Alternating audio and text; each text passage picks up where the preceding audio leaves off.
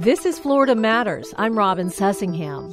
Historians and local old-timers tell us that once Tampa Bay was overflowing with delicious oysters, and that rivers like the Manatee River were once so full of mullet that they roiled the water and their noise would keep you awake at night. We're talking about seafood this week on Florida Matters.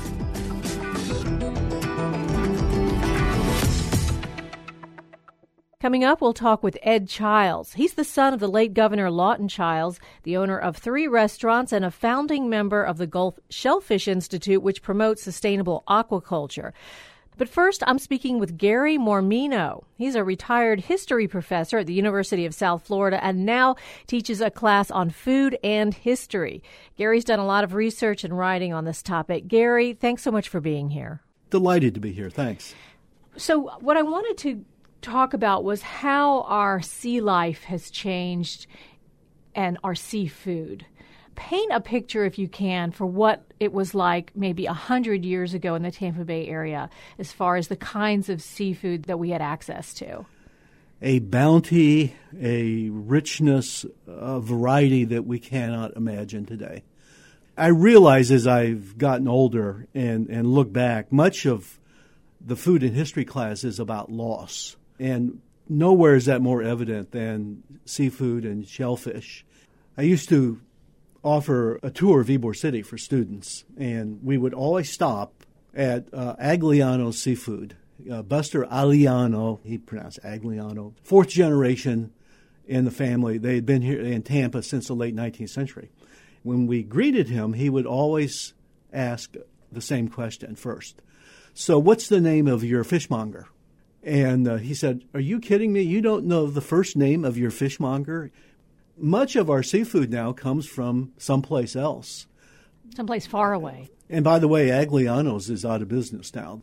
Think of how few independent seafood merchants are around anymore. You know, it's a reflection of the economy we live in and we've inherited. I want to ask you about a few types of specific seafood when you talk about the bountifulness in the past. I've never heard of oysters coming from anywhere except Apalachicola, and I was surprised to read an article of yours talking about how plentiful they once were in Tampa Bay. The earliest oyster description might be in the 1820s when there was no Tampa yet. There was a fledgling Fort Brooke. One of the soldiers was a man named Lieutenant George McCall, extraordinary figure, who wrote enough entries in a diary that they were published. But he was writing that one of the most delicious oysters he ever ate was harvested at Tampa Bay. Yeah, in your article you were talking about Crystal River even in the 1940s. So yes, less than 100 years ago they were talking about gigantic oysters there. I think in 1989, it might have been 1980, Sports Illustrated began an article. It was a feature article on Tampa Bay. And it began, Tampa Bay, once the glory of the state, is now filth. An oyster will never grow in Tampa Bay again. Another thing that you quoted in your article was from Dunedin dredging. Yes. And you talked about how ruinous dredging has been to shellfish and to certain kinds of seafood. And you quoted someone named Al Chickowich, a fish camp owner. You could walk out offshore at low tide and pick up a dinner full of scallops. Yeah. Now the silt is up to your knees. And he was talking about Ozona. I'm not sure where Ozona is. North Pinellas, I believe. That's one of my favorite stories, by the way. This lovely community of Ozona, still not very developed. It's across the channel from Dunedin, I think it's St. Joseph Sound. In the 1960s, developers started building what they call finger canals, whereas you'd take, let's say, 2 pieces of waterfront property. If you dredged and filled them, you could have dozens of waterfront homes. The problem is that messed up the ecosystem, and it was a lot of silt, and it ruined the seagrass, and you cut down the mangroves. I mean, this is a very familiar refrain and kind of eulogy for our state. Now you can't do that, but for decades, developers took advantage of it. And the seafood took a hit.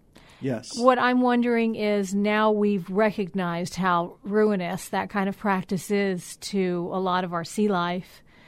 Are things coming back? Wow, I wish I could be more encouraging. Let's look at Apalachicola, for example. This is a community that has embraced the importance of environmental control. Apalachicola has fewer residents today than it had 150 years ago. 7,500, 12,000 people.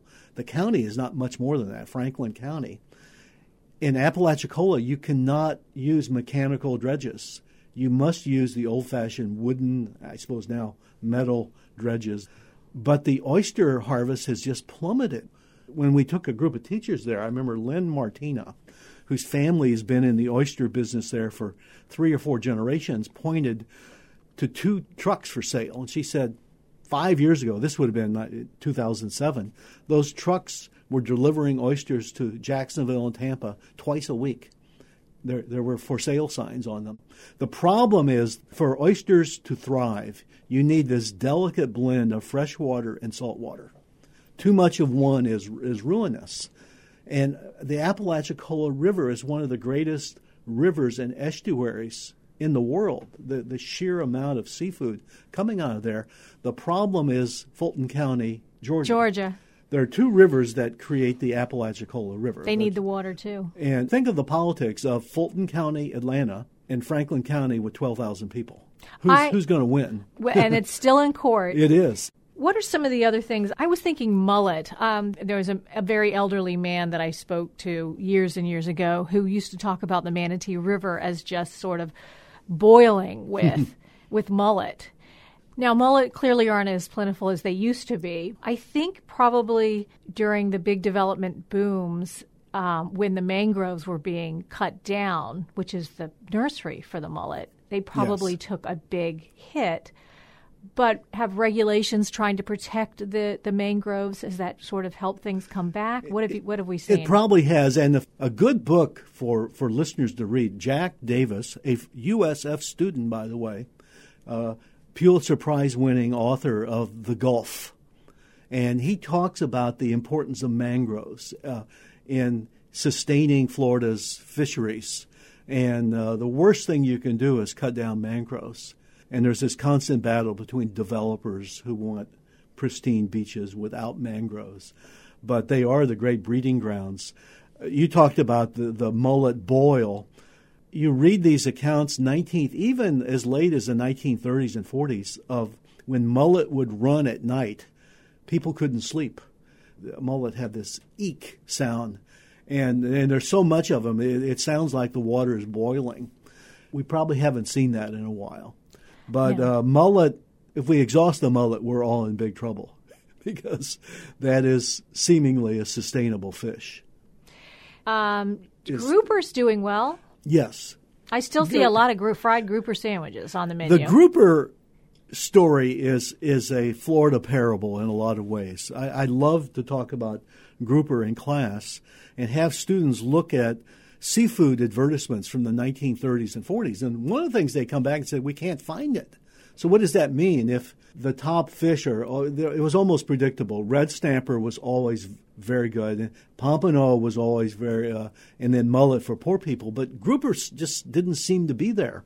And then I found this article. It's during World War I, as Europe is starving, the St. Petersburg Evening Independent newspaper publishes a piece called Grouper and Grits. And it's one of the most amazing editorials I've read. They said, St. Petersburg needs an iconic food. It should be grouper and grits. And they said, for a long period, seafood merchants have thrown away grouper because they can't sell it or use it for fertilizer because the public won't buy it. And they were making a pitch saying, when properly prepared, grouper can be very tasty. It's ugly. It is an ugly fish. None of it was used for food, or little of it. So grouper, Buster told me, back to Buster Aliano, Buster told me that he thinks he's the reason grouper became popular. He said in the 1960s, Ann McDuffie of the Tampa Tribune came by and said, Buster, I get all these letters from women that pompano, red snapper, kingfish, cobia are too expensive. Isn't there a cheaper fish that everyone likes? And he said, grouper should be eaten more. It's a white fish. It's not fishy tasting. And he said it took off because it became a substitute for cod on sandwiches. And his buster would say, think about this. If you fillet a fish, you batter it, deep fry it, put it on a bun with lettuce, tomato, mayo. You could fry your shoe and put sauce on it. But grouper now is $24 a pound. Black grouper fillets. Grouper will be an interesting fish to monitor. Already, you occasionally have seasons. They're worried about over-harvesting. At least it's local, kind of local. I mean, it's caught the Gulf of Mexico. Far off Florida, but at least in the Gulf. Yes. It's not frozen in China and then shipped 2 weeks ago. Some listeners may remember the famous St. Petersburg Times expose on grouper about 10, 12 years ago. The late Terry Tomlin was a student in the Florida Studies program at USF St. Pete. He goes to the Times and said, I'd like to do an expose to see if merchants are substituting other fish for grouper. They had takeout, like 24 items takeout. Half of the fish being labeled grouper was faux grouper, Asian catfish, pollock. One of the 24 was labeled a protein. They didn't know. They didn't know what it was. What it was. Gross. But we really don't have any. It's just all on faith. We have to trust it. We need our local fishmonger. Your buster. Mm-hmm. We need our Buster Agliano. Yes. Gary Mormino is a retired history professor from the University of South Florida, still teaching a class on food and history. Gary, thank you so much for being with me. Delighted to be here. Thanks. You're listening to Florida Matters. I'm Robin Sussingham. We asked listeners to share their comments about seafood and heard from Robert King on Facebook, who echoed some of what Gary Mormino said. He wrote, what was once an almost unlimited seafood resource is being fought over by competing interests, and said the state's unwillingness to manage growth and destruction of the natural environment depletes the availability of seafood for all groups. We also got an email from Steve Davies, who argues that with red tide and other harms threatening marine ecosystems and animals, it's reckless and cruel for humans to eat seafood at all. Well, many people are still eating plenty of seafood for now, but there are efforts underway in our area to make the industry more environmentally sustainable. We'll hear more about that after a short break. I'm Robin Sussingham. We'll be right back. This is Florida Matters. I'm Robin Sussingham. We're talking about our state's seafood industry. Just before the break, we heard from food historian Gary Mormino about the types of fish Floridians ate in the past and how development and pollution affected some of our sea life. Now, I'm speaking with Ed Childs. The son of the late Governor Lawton Childs is the owner of several seafood restaurants, the Sandbar in Anna Maria, Beach House in Bradenton Beach, and Mara Vista Dockside in Longboat Key. He's also a big proponent of keeping Florida's seafood industry sustainable and local. Ed, thanks for being here. Real pleasure to be here with you. Tell me about the Gulf Shellfish Institute. You're encouraging shellfish aquaculture? Yes, right? Exactly. Yeah, that was started about 4 or 5 years ago because of our interest in utilizing the resources that our area has. I got hooked up with a really bright guy by the name of Kurt Himmel. Kurt is one of the foremost bivalve experts in the country. Bivalves meaning clams, scallops, oysters, all kind of oysters. two-shelled organisms. That's right. Mm-hmm. A lot of them we want to eat. And so what he does is grow them in his hatchery, and then they go out to the clam farmers who put them out on the shellfish-approved leases. We have 287,000 acres of shellfish-approved water in the state of Florida. Only 1% is leased. We are sitting here on the north end of the only place in the country that has 3 national estuaries on its border. This is overlaid at a time when 92% of the seafood that we eat in the United States is imported. Right, and we're going to come back to that. Now, where is this estuary? Where is this Shellfish Institute? Kurt's facility is in Terracea, but our headquarters, we're a very small footprint, is at the Port of Manatee for the Gulf Shellfish Institute. Okay, so Terracea, That's the southern end of the Sunshine Skyway. That's exactly right. But the port of Manatee, that doesn't seem like it would be very clean water if it's a port with shipping. You know, they have the FWC Aquaculture Park there. What they had at FWC is a saltwater pump and permits to pump saltwater in from the edge of their property to do the snook and the redfish beds in there. And so that worked very well for that. You know, there's a lot of things you can do to get the water quality right. So what we hear from food historians is that at one time Tampa Bay was just abundant with oysters. It was one of the main oyster hatcheries in the state, like Apalachicola. They went away. Now, we got a comment from Brian and Lindsay Rossegger from the Lost Coast Oyster Company. I don't know if you're familiar with them, but they said there's a lower portion of lower Tampa Bay surrounding Terracea Aquatic Preserve exhibiting water quality conditions ideal for raising our favorite bivalves. Presently, there are a number of aquaculturists raising shellfish in Tampa Bay.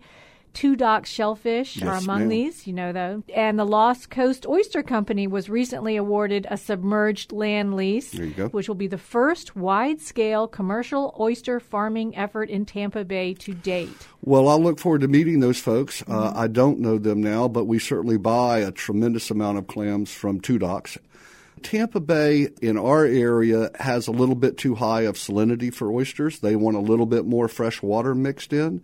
But it's perfect for clams, right? So nutrient level, water quality, and water temperature, this is as good a place as any place in the world to grow clams. Warmer water grows clams twice as fast. So you think about that for the efficiency and for what it costs the guy to bring that crop up. But we really need to be doing things to incentivize our clam farmers. Let's look at the big five of aquaculture: shrimp, salmon, tilapia, catfish. All of those have environmental issues: waste stream, antibiotics, hormones. Bivalves have zero negative environmental impact. Conversely, they have a huge environmental positive impact, right? They filter. And small clams filter 5 gallons of water a day. And large broodstock clams filter 25 gallons a day. So what happened in the red tide for the clam farmers? The clam farmers like Carter Davis down in Pine Island, who's Kurt Himmel's protege, his clams have stayed on the bottom too long because of red tide closures, and they've gotten too big. Those big clams don't have the value. He's not going to plant another crop if his crop, he couldn't get paid for it this year. So what we've said through a program that we did with the Community Redevelopment Authority in Braden Beach is we did a project to plant clams, and there's been a lot of that lately. And we said, now we're going to realize that the value of that big, large, heavy, thick-shelled broodstock clam that'll filter 25 gallons of water a day, the value to the citizens of Florida is that clam to stay in the water. That's one of the programs that we're working on with the Shellfish Institute. So you're trying to get the state to buy some of those clams to use? We're saying to the state, this farmer doesn't have an insurance policy, right? There's no safety net up under him. We need clams. We need to clean water. We need to promote seagrass. If we're going to heal the Gulf of Mexico, what's coming in from the Mississippi, we can't do anything about, but we sure can do something, and we are doing things in our area and with the Gulf Shellfish Institute to make sure that this precious place that is the nursery for the Gulf of Mexico will become more healthy, and bivalves are one of the major ways that you do that. We're serving these clams in our restaurant, but we're also recognizing the value of putting in the water and leaving it and let them grow up bigger and bigger and bigger and produce a lot more clams. Become part of the ecosystem. To become part of the ecosystem. So let me ask you, in your role as restaurant owner, I'm really interested in where are you getting your seafood? We get it from local fishermen and 6 or 7 different seafood distributors like Sammy's in St. Pete. So we went from all, mostly imported shrimp to almost all domestic shrimp now. You know, most of the crab that you see is the blue swimmer crab, and that comes from Asia. But we worked hard, and we found a supplier down in Pine Island that can get us fresh-picked crab now. But you've got to work on that. So what can you get locally? How long have you got? Right? A lot of these things are underutilized and not appreciated, but they're fabulous. Mullet, mackerel, sheephead, whiting, amberjack, kingfish, snapper, grouper, clams. Are these all on your menu? And I'm missing a bunch. Every single one of them. In season, I guess. Well, just when, you don't get the whiting all the time. We get that rarely, but we love to serve it. We get kingfish right now. We've got kingfish hanging now. We're dry aging kingfish.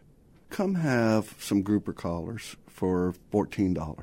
It's the best meat on a grouper, and I threw it away for 35 years. So now I take those collars and I show people what a good, and eat that fin, that crispy fin from the outside down. My job is to promote local, sustainable, underutilized seafood and show that by doing that I can fill seats and I can do well and do right at the same time. How expensive is selling seafood like that versus buying from a distributor salmon or some of the fish you can get from Vietnam or China? Well, it's certainly a lot more expensive. That's why so much of that seafood comes from Asia, because it's cheap. What they're doing when they set out to do it and their efficiency at doing it, because nobody's saying no and the labor is super cheap, and they've gotten way ahead. They want to control that. They're smart. Mm-hmm. So you're saying we just can't keep up with the demand. That's why we're importing so much. We can absolutely keep up with the demand. We need to ramp up the production. We need to get in the game. If we can incentivize clam farmers, that's economic development. Well, you're that's very our persuasive. heritage. That's working waterfront. I'm ready to go start my clam farm. But Come why? on and get in. The water's fine. But we need to make sure we're not nutrient loading, all right? That's what I want to ask you. Why don't we see more fish farms? When you talk about aquaculture, what about fish farming? Well, you're seeing more. The largest salmon farm in the world is coming to your state. Dry land, recirculating aquaculture system, high tech. Where will that be? Very ambitious. Homestead. What about sea-based farming? Well, NOAA has finally, after 15 years of study, said that they're going to allow, I think it's 6 projects, so open water, big nets, like they do the Open Blue Cobia project, like they do with salmon and tuna in the Gulf of Mexico. And the closest place to that 110-foot water where you need to be so that the pens can be lowered and raised depending on what's going on, storms and all of that, is the port of Manatee. But this has the danger of being polluting, though, right? When you have If you have an open water pen 110 miles out from the shore in the Gulf of Mexico with circulating water, there shouldn't be any issue of pollution. There's fish out there in the water and there's their waste stream and that goes in and that's all part of the environment. So, why haven't we done this yet? Because I'm thinking that's why the fish that we're importing from other countries is so inexpensive. Well, I think, one was NOAA wouldn't allow it. They studied it for a long, long time, probably rightly so. And 2 is, there is more capital coming into this. The moons are getting lined up that there's going to be more aquaculture projects, and there's going to be more support, I believe, because the policymakers, they've got their hair on fire because people are pretty upset. They want to be able to say what they're doing. The new governor has certainly been a breath of fresh air in this regard. So I hope he will be Florida's environmental governor, and I hope he will address these water quality issues, and not just about what's coming out of Okeechobee, but what's going in it, and all of the other spectrum of things, anybody that is doing anything to pollute inland or marine waters. Let's just talk a little bit about, you grew up in Florida. Well, I grew up in Lakeland in Polk County, and I never remembered not being in Anna Maria because we always went to the beach there. Mm-hmm.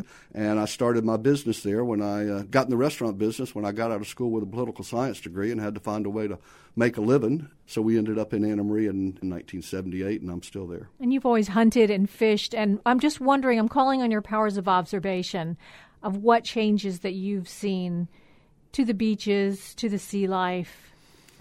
Well, in a lot of areas, it's better. If you look at our water quality. They've let the mangroves grow back. Well, yeah, and there's been more attention to that, more regulation in that regard. Look, our water quality issues, our seagrass in our area in Manatee County, our county still has more to do, but they have done a tremendous amount of lowering what kind of wastewater is getting discharged, and the figures are showing that on seagrass.